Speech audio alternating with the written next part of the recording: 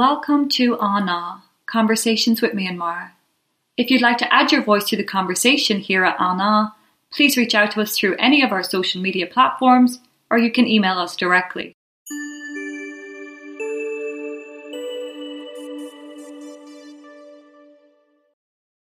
This conversation features Hsu and Charlie, two campaigners who have been working tirelessly on a project to create resources for mental health support in Myanmar called Mental Health Myanmar. Mental Health Myanmar is a website dedicated to informing the Myanmar public about mental health and why it is important for everyone. The contents of the resources are available in 17 ethnic languages. They also have a Facebook page called It's Okay to Not Be Okay. Here, Hsu and Charlie talk about the obstacles to mental health awareness in Myanmar, including language barriers and the archaic laws that demonise mental health in the country. They also discuss the strategies they use to look after their own mental health, as well as the resources they have created to reach the most vulnerable in Myanmar at this difficult time.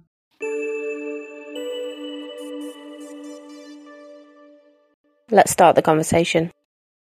Today we are joined by Hsu Charlie, and Charlie, and they are here to talk to us about a project they have about mental health in Myanmar.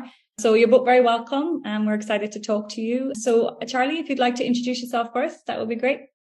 Okay, cool. I think the first major disclaimer is that I am in no way like an expert in mental health at all, really. Basically, my kind of background was working in, I guess, like project management, kind of communications in Myanmar. So I was there for 8 years, basically. So I first got there in like late 2014. And I first went there doing kind of like NGO stuff. And then I got a bit jaded by NGO stuff, a bit disillusioned. So then I started running events, basically like music events. And that was very fun, but I wasn't really kind of using my head or like kind of doing, it was like a fun lifestyle, but I wasn't really doing what I wanted to do. And then basically through all these events, I got to know a lot of singers, actors, that kind of thing. And I saw the way that they did a lot of kind of promotion for different like brands like Coca-Cola, Samsung, that kind of thing. And I basically had the idea of using their kind of like creative fame, I guess, but instead of having them sell like Coca-Cola or Samsung, having them as like kind of brand ambassadors for various different kind of NGO projects. So then I kind of went back to doing NGO stuff with these kind of celebrities, basically, because they're actually like a great way of kind of getting messages across, because for a lot of people, they're seen as kind of like role models. So if they say, do this or don't do this, then people really listen. So we were basically we did a lot of stuff. We did like domestic violence, like landmine awareness. We did like a COVID song, basically any kind of issue that there was, we did a campaign about it. And then that was up until the coup. And then basically kind of after the coup, I was trying to think of what was like really needed, basically. And just was kind of talking to a couple of people, and having like been in like Yangon for basically the first half of 2021, I kind of realized that mental health was like a huge kind of issue that needed to be addressed. So yeah, then basically I designed this project with I guess the goal is to kind of like raise awareness about kind of mental health. The campaign title was like, It's Okay to Not Be Okay, basically. But yeah, that's kind of my quite long introduction. That's great. And we'll come back because I definitely have some questions for you. But Hsu Charlie, if you want to just introduce yourself. Hello. Also, same with Charlie. Even if I graduated with psychology, I am not a mental health expert. I study psychology. In Myanmar, studying psychology is not very popular. After I finished my high school, I joined the university, and then I didn't know what to study. My dad was like, oh, you should study this subject. So I studied it, and I was interested in it. But then when I was talking to my friends and then the parents, they were like, what do you study? I told them like, oh, I study psychology. And they would be like, oh, like they would look at me like, they would look down on me because I study psychology. But still, I was very interested in psychology. But then I was doing like counseling courses, and like I wasn't doing anything like near professional, but I was doing as much as I could, like listening to my friends when they were like very sad and they didn't know what to do. They came to me and talked to me like what's going on with them. Like one thing I found that what my friends want is like, they don't want any suggestions or like any solutions. They want someone who actually listens to them, like carefully listen to them. And then I met Charlie, and at one point we started talking about this like mental health thing. And then, yeah, he asked me to be a part of this amazing project, this mental health project. It is quite amazing. That's great. Yeah. And like when we saw your website and everything, and one of our Myanmar members of the team, you know, had a look, because a lot of your resources are obviously in Myanmar and they're in so many different languages, ethnic languages. And she said to us, I've not seen anything this comprehensive and good in terms of mental health in Myanmar. She was like, it is amazing. So Charlie, when you said you were in Myanmar during the first half of the coup in 2021, Are you interested to share your experience there and your decision to leave? No pressure. Oh, yeah. I mean, it was, I don't really know how to kind of describe it. I mean, it was incredibly dramatic, I think. I mean, I always, because I was in like Yangon since 2014, and I always used to remember that there's no filter on Facebook. So obviously everyone uses Facebook. Facebook is like, for many people, like the internet.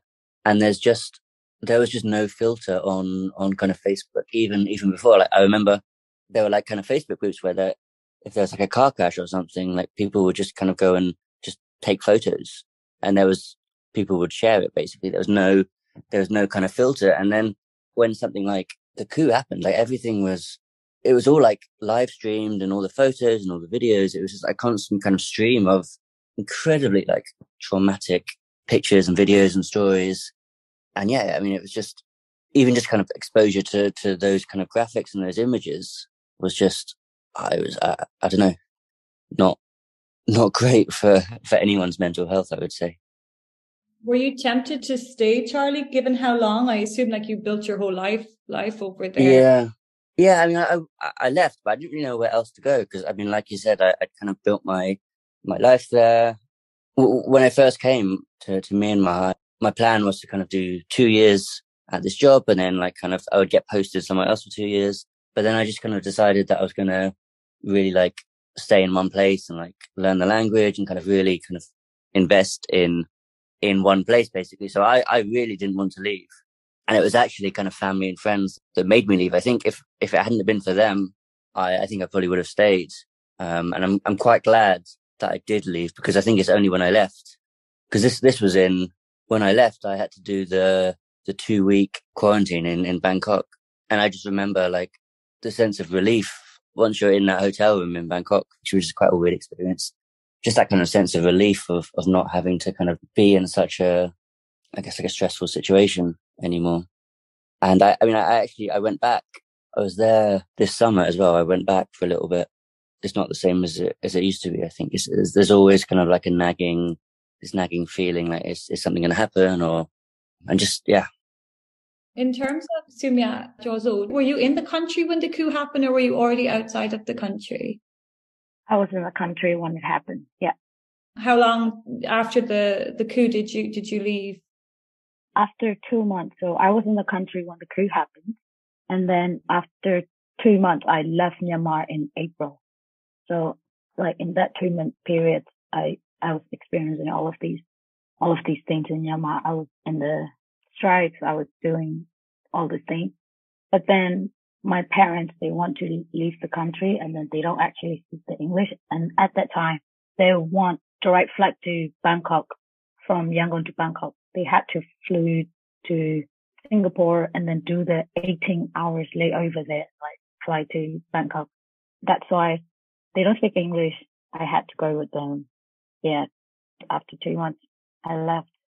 Yeah. And then I actually came back like past 3 months after all of the periods I was in Bangkok. I don't know. It's just, I don't like the feeling. I wasn't even like be able to use my phone properly when I see soldiers or policemen. Like one time I was like back in 3 months, I was about to meet up with a friend back in Yangon.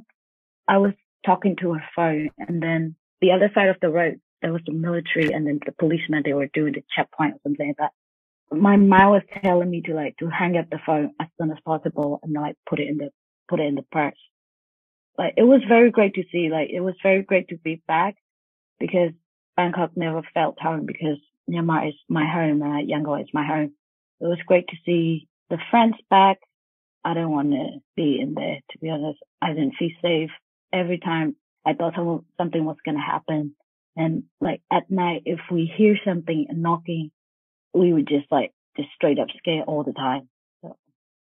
And I assume like people are living in that constant fear all the time. But I'm assuming leaving the country doesn't solve all your problems either. I mean, people carry enormous a burden when they leave, and there's a different worry and a different fear than when your immediate worries when you're in the country.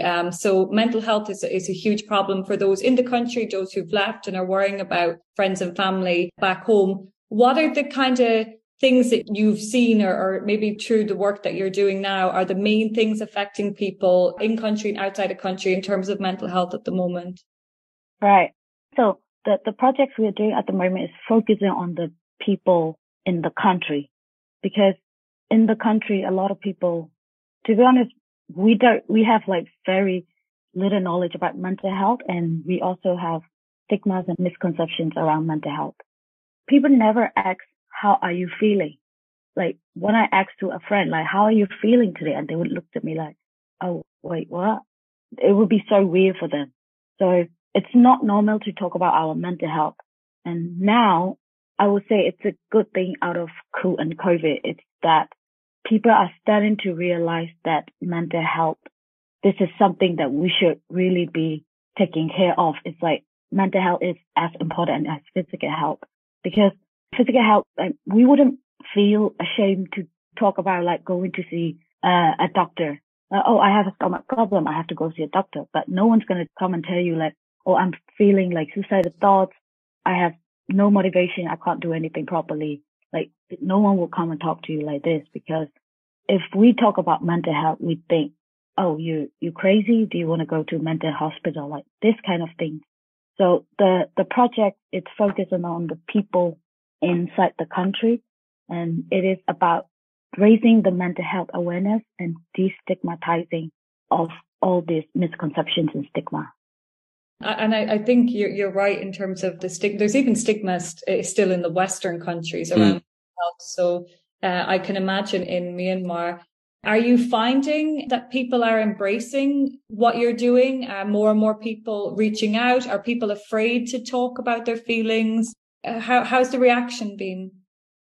The reaction has been really good, I would say, because I'm in charge of the social media. So I post and then I looked at the comments and all this kind of thing.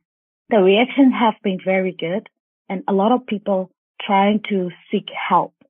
So it is very nice to see. And then like I attended like some of the networking events, some of the emotional workshops, and like some of the people at first, they wouldn't talk about their feelings, because I mean, I was one of them. So I'm sure they were feeling a bit uncomfortable talking about their feeling at first.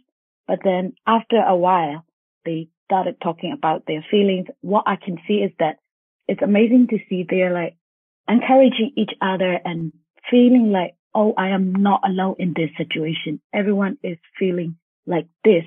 And they actually felt like it is okay to not to be okay. It's really amazing to see.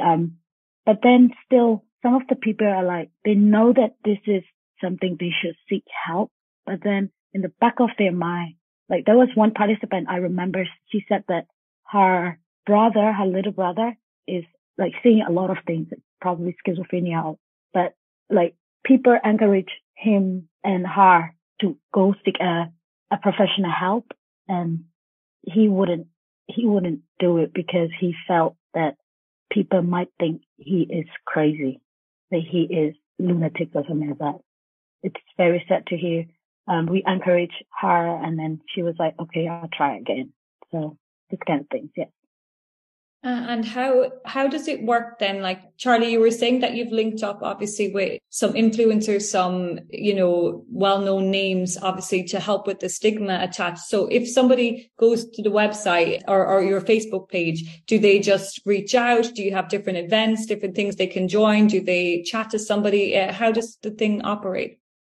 Yeah, so basically what we've done, this has been a 6-month project. So it's now kind of come to an end. So what we'd done basically is half of what we were doing was a social media campaign.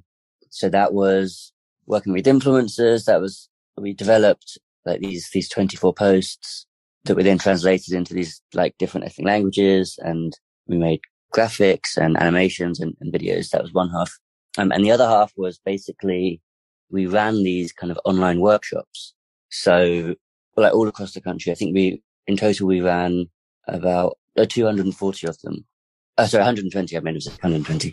And basically the purpose of these workshops was to kind of introduce mental health to community leaders. So basically we identified people who are like quite active in their communities. So teachers, doctors, other healthcare workers, but then also people like the local shop owner who talks to like lots of people in their communities, basically, with the idea being that if we can educate like this group about mental health, then that knowledge will kind of hopefully disseminate through their communities.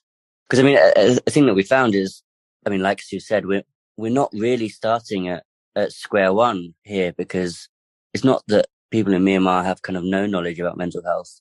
They have knowledge, but they have kind of a negative conception of it. So actually, it's kind of like we're starting at square minus one. Like we kind of have to, before we can do any kind of real mental health work, we need to do these kind of public information campaigns to let people know that it's something that's okay, basically.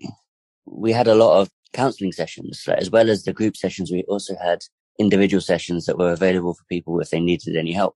And what we found was, like, at the start, nobody wanted to join these sessions. Everyone was like, oh no, that's not for me. It's only when they did the kind of the group session, they started learning about mental health and started to realize that there was like a real need for it. Only then did they start to kind of take up the individual sessions. So that's kind of our philosophy, I guess, would be to kind of lay the groundwork for additional kind of projects by doing these public awareness campaigns, basically. So you mentioned that like all of the resources that you've worked on in these 6 months are all on the website, and they're in, you said, how many different ethnic languages? So 17. Wow. Plus Burmese. Yeah. I can only think of how much work would go into being able to translate that into so many languages. So they're there, and they're there for anyone to click on, avail of, read. Can you give us an example of one or two of those resources? Like if someone went on to have a look, what they would find? Right. So when you go to the website, you will see Burmese, English, and 17 different languages you will see there. And mostly each language, there will be 24 main posts, and then a mental health video and a cartoon series. But some languages might be different. Like, for example, Rakhine, Line and Naga, and like a few of them will only have the first 4 mental health posts. It was because according to the projects that we were holding, we were only able to do the first 4 posts for some of the languages. But apart from that, the rest will have 24 main posts, which is like basic mental health. And it could be, I'll give you an example about the topic. The first post is like, what is mental health? It's basically like introduction to mental health. And the second one is about like, how do we deal with the stigma around mental health? Like this kind of post. And then from there, we do like physical health to mental health. For example, like, do you sleep well? Do you eat well? And then also like psychosocial support, such as like, how can you be better in social life? Things like that. And then the last category will be like things not to say to a suicidal person, and then the depression and the difference between depression and depressed, all this kind of things. For the Burmese page, you will see the influencers' videos, which they also talked about their mental health. I was just wondering, in terms of obviously what the whole of the country is going through right now, in your opinion, whether there's any kind of like normalization of dealing with trauma. I don't know whether that makes sense because you're talking about the stigma attached and things, but I just wondered what your message would be to people that are kind of sitting, listening and thinking, well, yeah, this is awful. This is terrible. I'm dealing with all this, but someone else in that state has just had an airstrike. So I just wondered what your message to those kind of people might be. I mean, I think it's a huge thing. Like, I think Sue might be able to talk about this better than I will, but like survivor's guilt, like kind of always thinking and always being able to see that other people are doing a lot worse. But I mean, I think, again, I'm definitely not a mental health expert, but I think that should never be a reason to kind of disregard one's own mental health. I think people should obviously empathize with others, but then at the same time, they also need to kind of pay attention to how they're feeling as well. Yeah, like I was talking to some of my friends. I mean, I was also one of this person like who not had to leave, but like I left Myanmar and I had a lot of guilt when I left Myanmar. And also, like as Charlie said, the survivor guilt, like I was having all of these emotions and all of these things, but I wasn't talking to anybody because I was like, oh, I wouldn't talk to my friend back in Myanmar. Their situation are worse than me. But then at one point I realized that, and attended these counseling classes makes me realize that I am not okay. I will not be able to do anything. And I can't just sit there and think that like I can't be like that. So in order to help others, I have to be okay. If I'm okay, I can help others. And I talked to one of the person that I met when I was back in like Bangkok. What I've heard from this person is that like he was having a lot of guilt that he was trying to make this like counselor workshops. He was trying to like manage them. But then I asked him one question, like one simple question. How are you feeling? Are you okay? Because doing all this mental well-being workshops are not easy because you have to talk to a lot of people and they will talk to like, how are they feeling? And all of this like negative thoughts and like emotions, he's been absorbing it. And then I was like, how do you relax after these sessions? And he was like, I didn't do anything. I told him to take care of yourself. If you're not okay, you will not be able to help others. And he admitted that after all of this session, it's quite energy draining and he wouldn't be able to do anything the day after. So if you are not okay, you will not be able to help others. So please make sure put yourself first. And also, it is okay to be okay. Yeah. So basically these 24 posts are kind of divided over into 6 modules. So one of the posts is about like the importance of self-care. Like as Sue said, like if you're not okay, then you can't help anyone else. And I think the other important point is while it's okay to not be okay, it's also, you shouldn't feel guilty for feeling okay as well. Like that's definitely something that's a common like kind of misconception, I would say. I mean, one of the things that I often hear talking to people on the ground in Myanmar as well, in terms of, I know the usual stigmas with mental health, you know, especially men, you know, who seem to be in most countries more reluctant to seek help. But there's also a feeling is like, it's a privilege, like only privileged people can have time to deal with their mental health. You know, the rest of us are just trying to stay alive. And it's like, you know, where is there the time for me to deal with what I'm going through? I have to get up, I have to work, 12, 14-hour days just to try and put food on the table and keep my family alive. And there is kind of that attitude that people seem to think, mental health is something that people who, have a bit of time on their hands to sit around and think about things. What would you say to that, Sue? Like that kind of attitude that maybe people have about their mental health, that look, it's not something they have time to think about or deal with.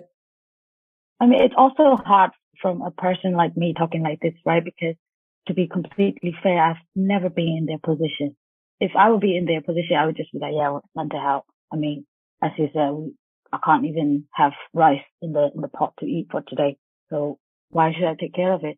If someone's feeling like this, what I want to say is that you don't have to give a lot of time for this. And self-care is like doing something that you feel happy at that moment. Like, for example, reading or maybe listen to a music. Like, that's also one of the misconceptions that we think, oh, we have to do like meditation. We have to do this, do that, do that. No, not really like that. Like sometimes if you really feel like suffocating, like have a walk, or like instead of like trying to stay in that position, maybe like find something that makes you feel relaxed. and make you feel comfortable at that moment. I do think you make quite a good point there, because sometimes people have this idea that mental health means I have to sit around for hours and meditate, and I have to, have a massage, or I have to do all of these things. But it's the recognizing how you're feeling and acknowledging those feelings is a simple thing you can do, and finding something that can step out of it. Because I do worry sometimes people are like, well, I don't have time to worry about these things, but someday it's all going to hit them, because all that builds up in your mind, and you're just going to crash, or you're going to, break as a person. So it is in everyone's interest to, think about how they're feeling, or at least recognize those feelings and take steps to improve or help their situation from their mental health perspective. Yeah, I think just going on to what you said there, just like there's all kinds of levels of physical ailments, and maybe not the right word, but it's got to be the same for mental health as well. Like there's going to be people that are incapacitated in terms of their day-to-day life because of mental health issues. And then there's going to be people that are going to be dealing with like post-traumatic stress syndrome because right now they're just trying to survive. And just being aware that wherever you are on that scale, that it's still something that you should be consciously aware of, that you've got to look after your brain as well as you have to look after your body. And there's no luxury in that. It's an essential part of being alive and being a conscious being. Definitely. I think, so with mental health, there's quite an important distinction between psychology and then psychiatry.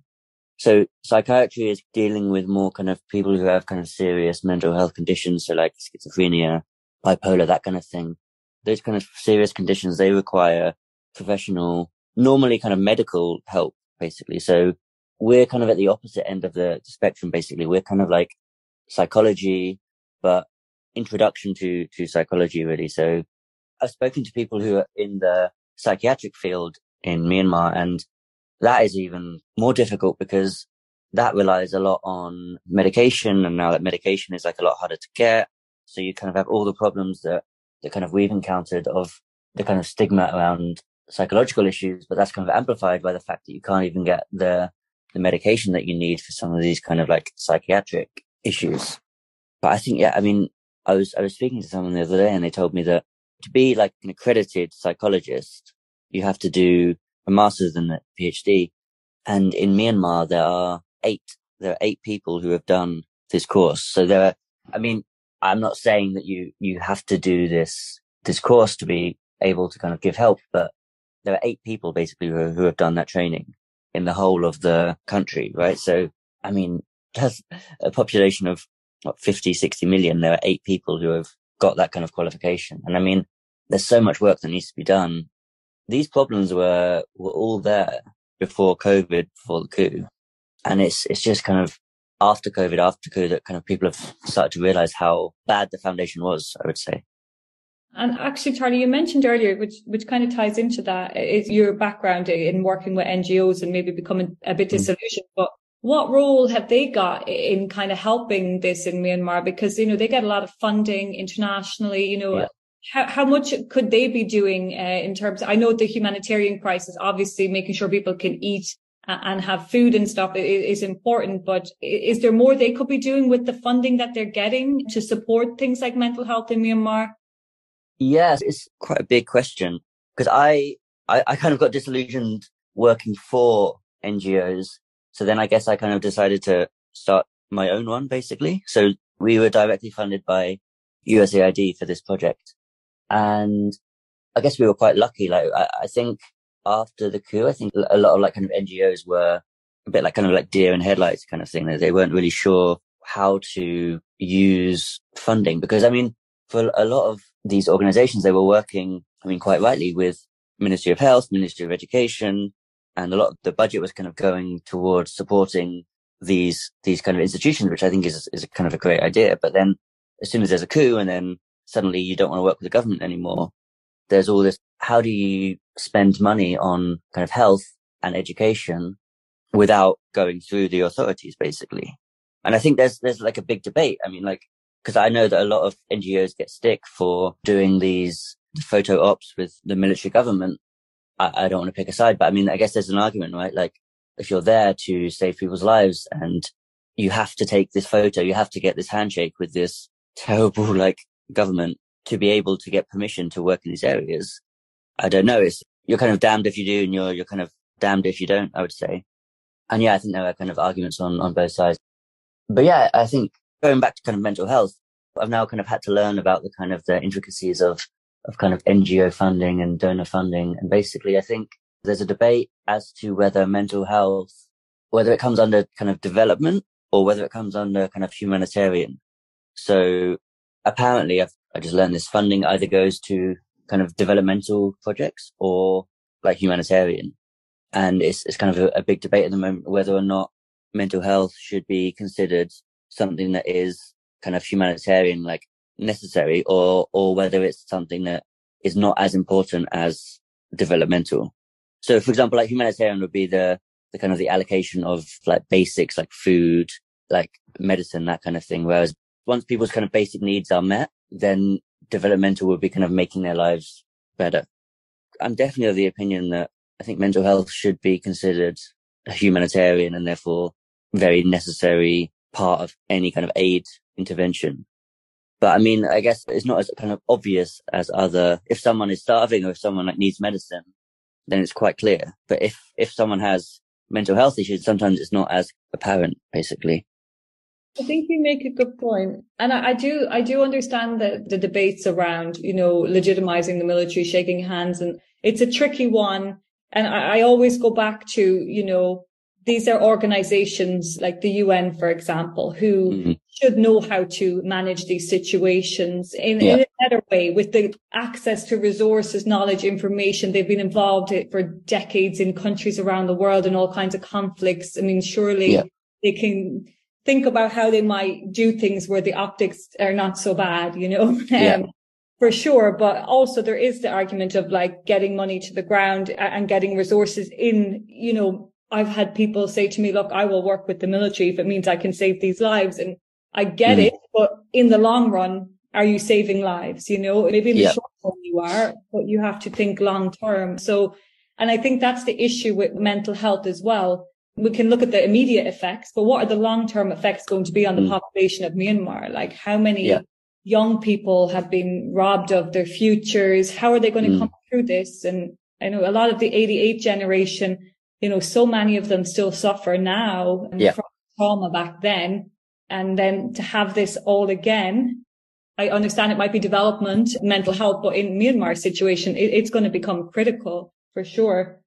But I think it's great, the project that you're doing, and maybe getting more people to try and get funding for projects around mental health is a way to go, and encourage it. And hopefully more organizations will support it. But I do worry for the future of the people there coming through this. Like even Charlie, when you mentioned just the videos, and Ruth, you've said this so many times because I don't do Facebook, so I never get through this constant stream of videos that people get all the time, and just these horrific. And so many young people are seeing that, and there's no way to stop that.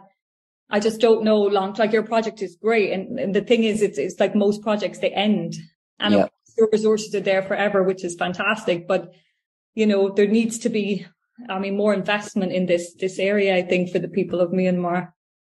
Oh yeah. I mean, definitely. I mean, it's difficult for us because, the elephant in the room, right? Is a lot of the reasons that people's mental health is so bad is because of the military coup. I mean, like I kind of said before, there's like underlying issues, but then there's the debate, like, do we kind of go out there and say that? And then suddenly we're putting people's staff, like in the country, we're putting people's lives at risk, basically, if we kind of say that stuff. And then for a lot of distribution channels that we use, because Facebook we use a lot, but then we also try and put stuff out on other media as well.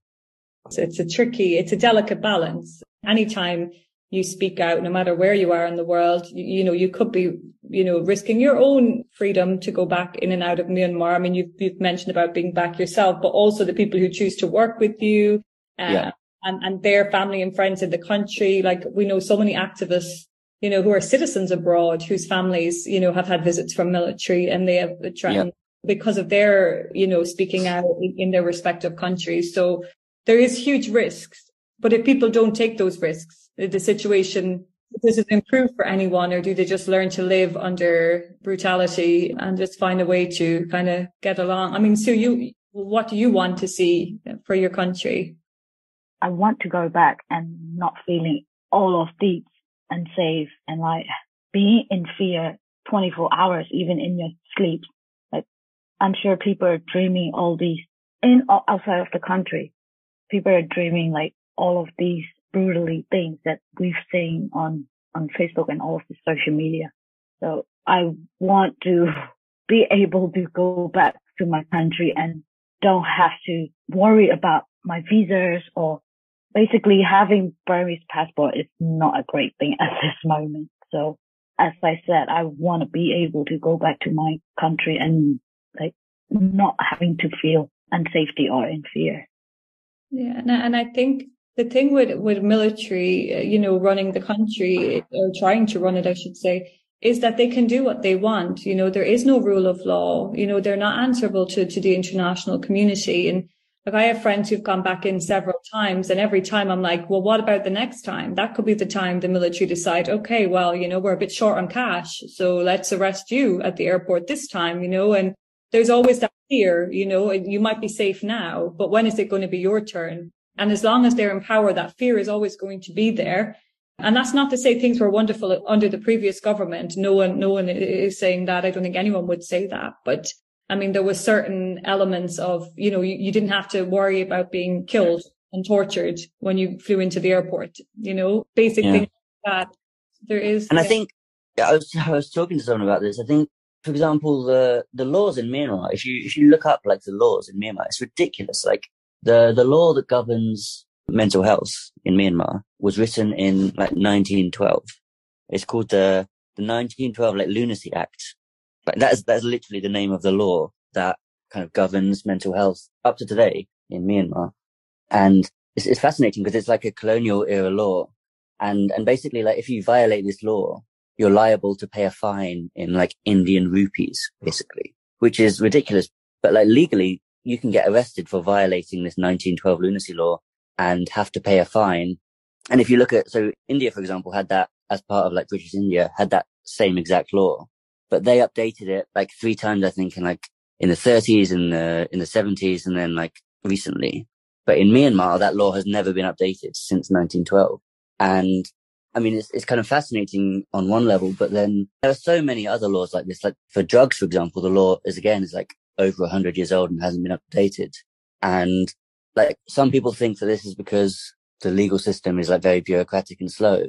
But like another theory is that the laws are like this on purpose because there's always like some kind of old obscure law that someone is breaking at some point.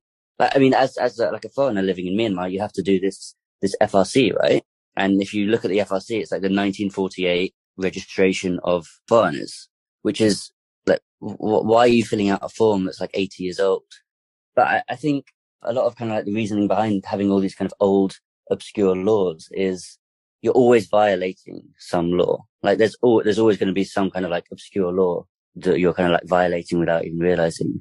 But yeah, being in Yangon and having that kind of fear of there's no real rule of law and you can get arrested or fined or like detained for basically anything at any point is scary.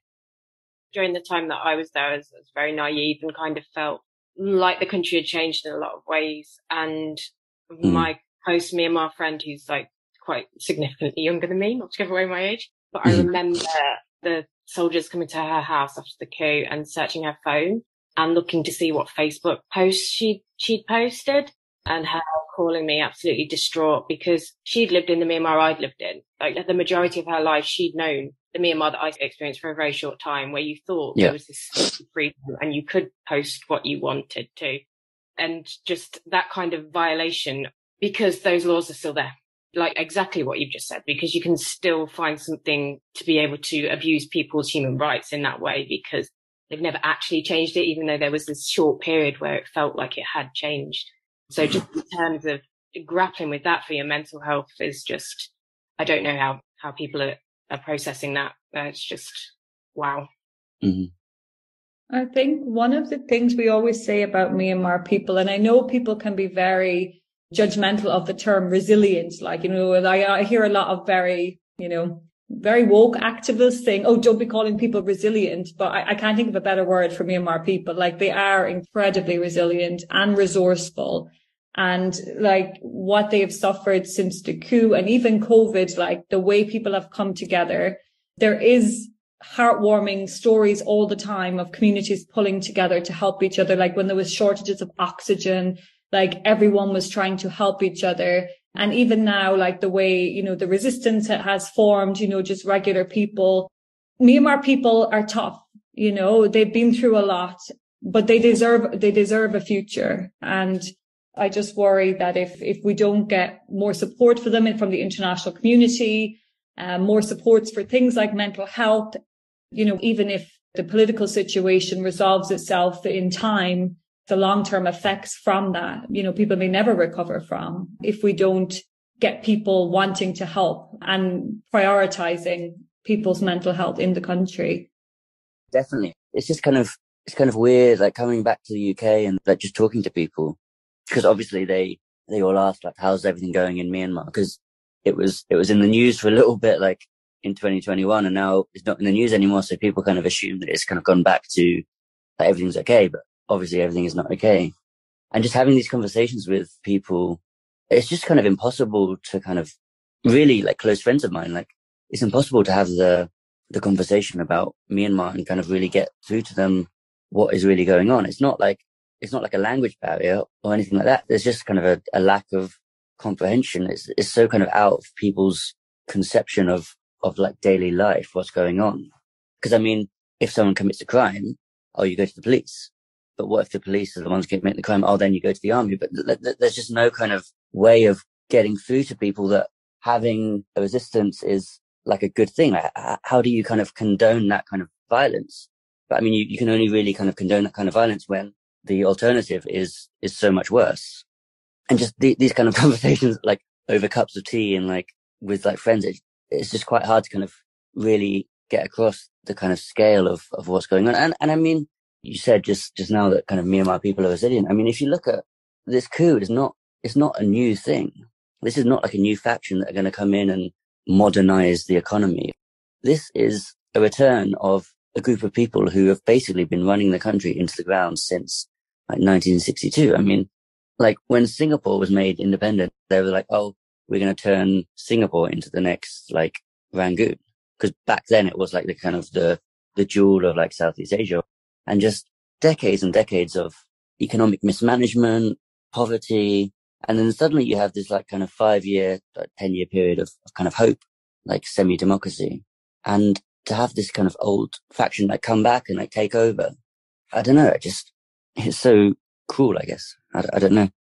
Yeah, and you're right. It is a going backwards. It's not something new.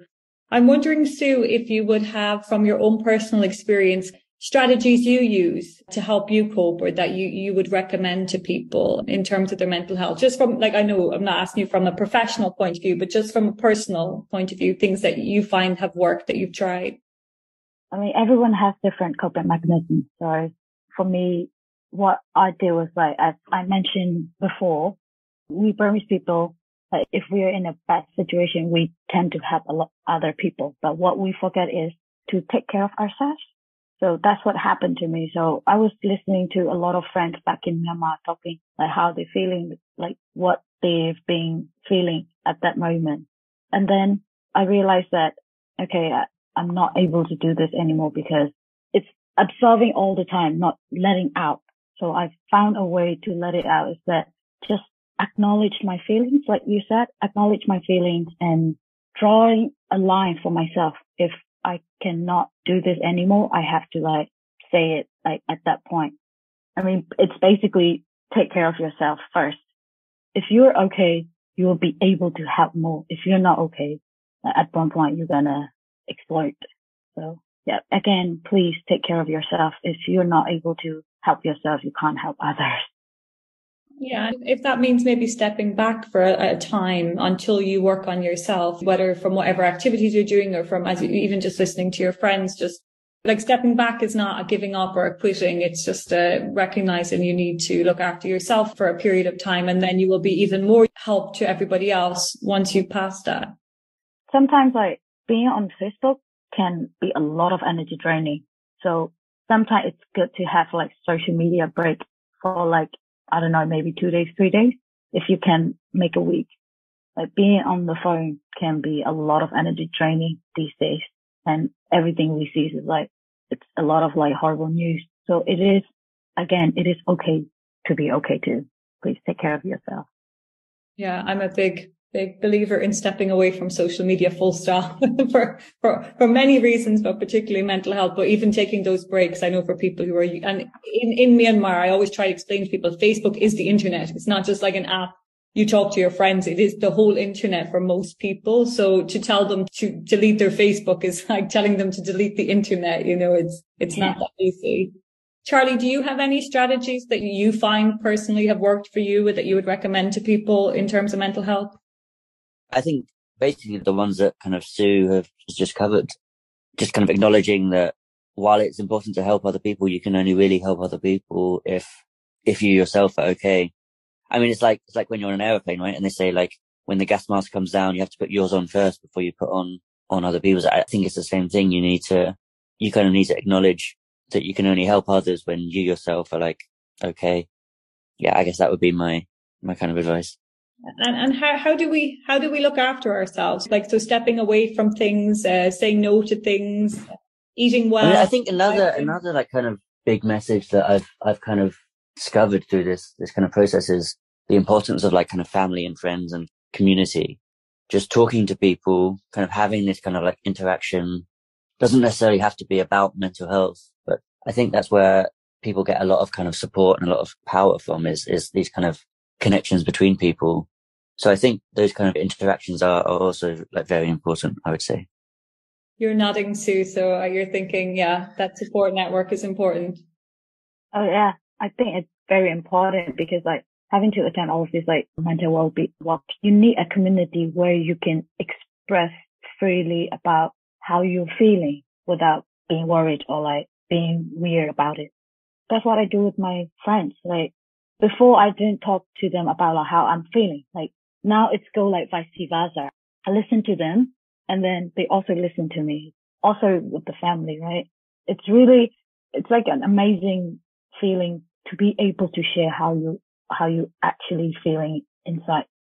In Burmese, is there even a way to say like, because obviously the normal is like, is your health okay? Like Nikala, or like, is there even a way to say like, because this is something that we kind of discovered, because in English you would say like, how are you feeling? But there's no kind of short way to say that in Burmese, right? I mean, it's not even, how would you go about like saying that? Ask me, have I eaten? Have you eaten? Your basic, have you eaten? Yeah. We sometimes mention like, like how's the situation? So it can mean like, how you doing? How you feeling? It can be like, it's not like specifically about feeling though, is it? Like a chene is like, it could be about anything. It's not specifically about feelings, emotions. Like you would never say like, belo cansada. Like, you'd never say like, you'd never greet someone like that. Like how are you actually feeling, right? Yeah. And that was quite interesting. Like trying to do all these translations, working out, because a big issue with these translations is that the language kind of mimics people's like use of it basically. So there isn't, like we kind of just discussed, there's no simple way of saying like something that seems so simple, like how are you feeling? There's no kind of real way of saying that. I think that illustrates the kind of problem you're facing with trying to do mental health stuff in Burmese, is that the language doesn't really exist for it. Maybe that's a place to start, you know, people talking to the friends and using that kind of language and asking how they are. You know, there could be a small way in which it develops, you know, and becomes more widespread. But if you don't have the language to talk about how you're feeling, how do we get to the point for a lot of people, you know? It's fascinating, actually. I'm just thinking about in terms of like British society, if you go back, not that far back, then it would be very normalized not to say how you're feeling as well. It'd be good day to you, sir. And, you know, it's been an evolution in terms of our society, and the language is there. You normalize what is your socially acceptable greeting to someone and what is okay to share. Yeah. So it's definitely something that still has a long way to go in the UK, but it has come a long way as well. And it's just an awareness of it. And it'll be a developing process, I guess, rather than a language barrier. Yeah, definitely. I think maybe we should start to try and like kind of normalize. So Sue, what would it be? Like if you were to ask someone like, how are you feeling as like a greeting, what would you say? I would say, "Che ne balule." I mean, I don't normally ask my friends. I mean, the friends I ask, it will be my friends that are quite internet. Sometimes we even talk about our mental health, not even in Burmese, because sometimes some of the words that used in our own language is a bit cringe. Like it doesn't feel comfortable to use. That's why we sometimes mention how we're feeling in English. But I mean, English is not my first language, right? My mother language is Burmese. So some of the words, it's like mentioning in Burmese is like more deeper than talking in English. But it's same with others also. Like we feel more comfortable talking in English than in Burmese. Mm-hmm. So I normally ask like, how are you feeling? What's going on these days? Like in English, but not in Burmese. That's interesting. Well, maybe there's the next project. Yeah. A book on how to speak about mental health in Burmese. Yeah. But it was like it was a fascinating part of the project, like trying to like translate some of these words, because I mean, a lot of these words, the technical kind of mental health stuff doesn't really exist in Burmese. And even for the like other ethnic languages, I mean, trying to kind of like describe what in English is like a one word kind of concept, but doesn't exist in Burmese or these ethnic languages. You kind of had to work out like a way to describe this like one phrase that didn't take up like kind of like half a paragraph of kind of like explaining everything. That was like quite interesting. I mean, I can't say that I understood most of it, but like it was quite an interesting linguistic challenge, basically. In terms of like, I think that this has been a super conversation and it's given me a lot to think about, but also I think it will be very beneficial to people, even just in terms of the conversation and getting it going. And the fact that your resources are in so many languages, you know, there's young people listening, they can hopefully show it to their parents or show it to their aunts or uncles or, you know, the older generation. But I'm just wondering, was there anything that we hadn't touched on that maybe you wanted to mention or say, or, you know, if you want to just tell us where we can find that information again about your website, or, I mean, I don't want you to leave the conversation not having kind of said anything that you wanted to say. I mean, I think something that I would like to say, which we haven't kind of touched upon yet, is like the decision to translate these resources, because I mean, a lot of people in Myanmar speak Burmese, even if it's not a first language. It's like kind of the language that kind of people speak to kind of communicate. And basically the reason behind kind of translating these resources into like all these ethnic languages, I mean, some of these languages that we chose are only spoken by 10, 15,000 people. So in terms of kind of like cost benefit analysis, then the Burmese resources are going to be going to get to a lot more people than the ethnic resources. But the reason kind of behind doing this was that if you're talking about mental health, I mean, like Sue kind of just said, it needs to be in a language that you kind of feel comfortable in. There's no point doing a mental health workshop in like your secondary language, because you can't really talk about complex feelings and emotions in a language that isn't like your mother tongue, basically.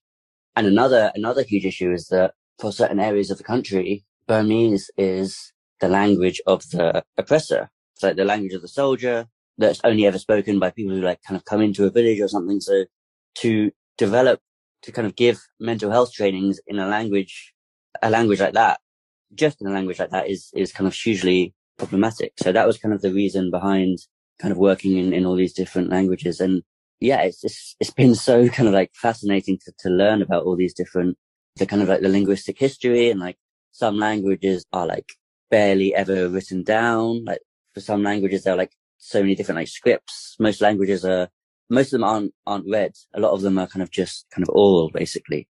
And then kind of like learning about the history of like these languages and like the kind of the process of Burmanization, where basically some of these languages are like illegal. They were like made illegal as a way to kind of like unify the country. So I think encouraging this kind of like linguistic identity is like super important.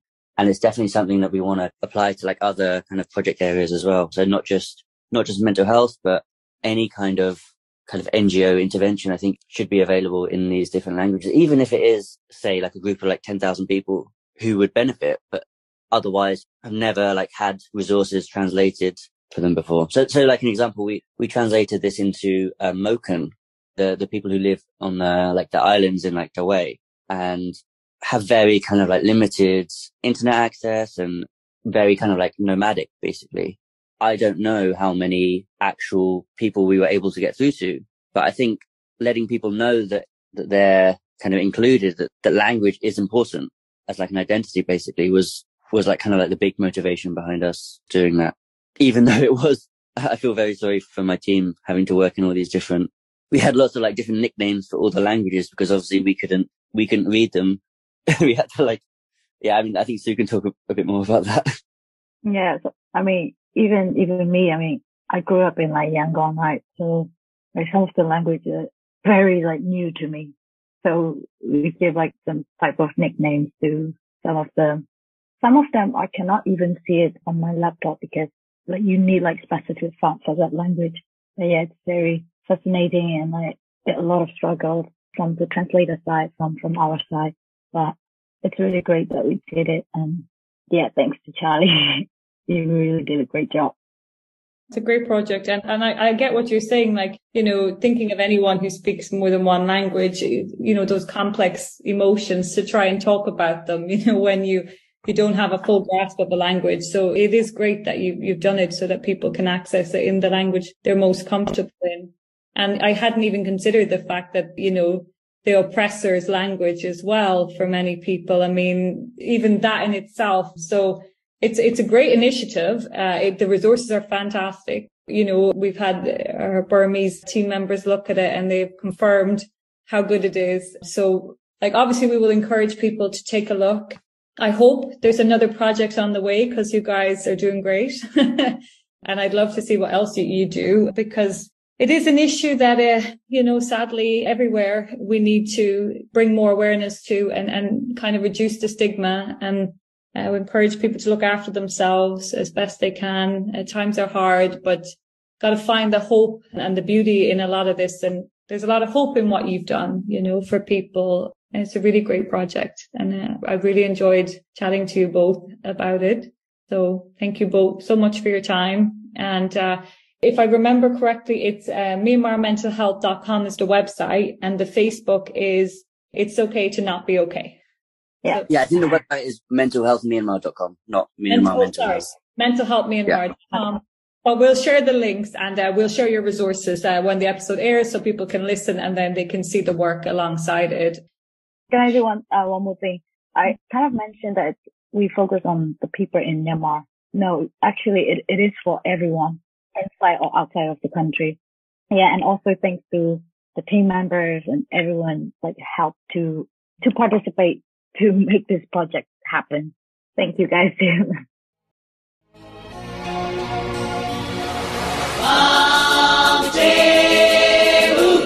Thank you for listening to Arnar Podcast. You can follow us on all major social media platforms. It's at Arnar Podcast, spelled AHNAH. Please like, follow and subscribe. Myanmar remains in our hearts and thoughts. We have not forgotten you. Let's keep the conversation going.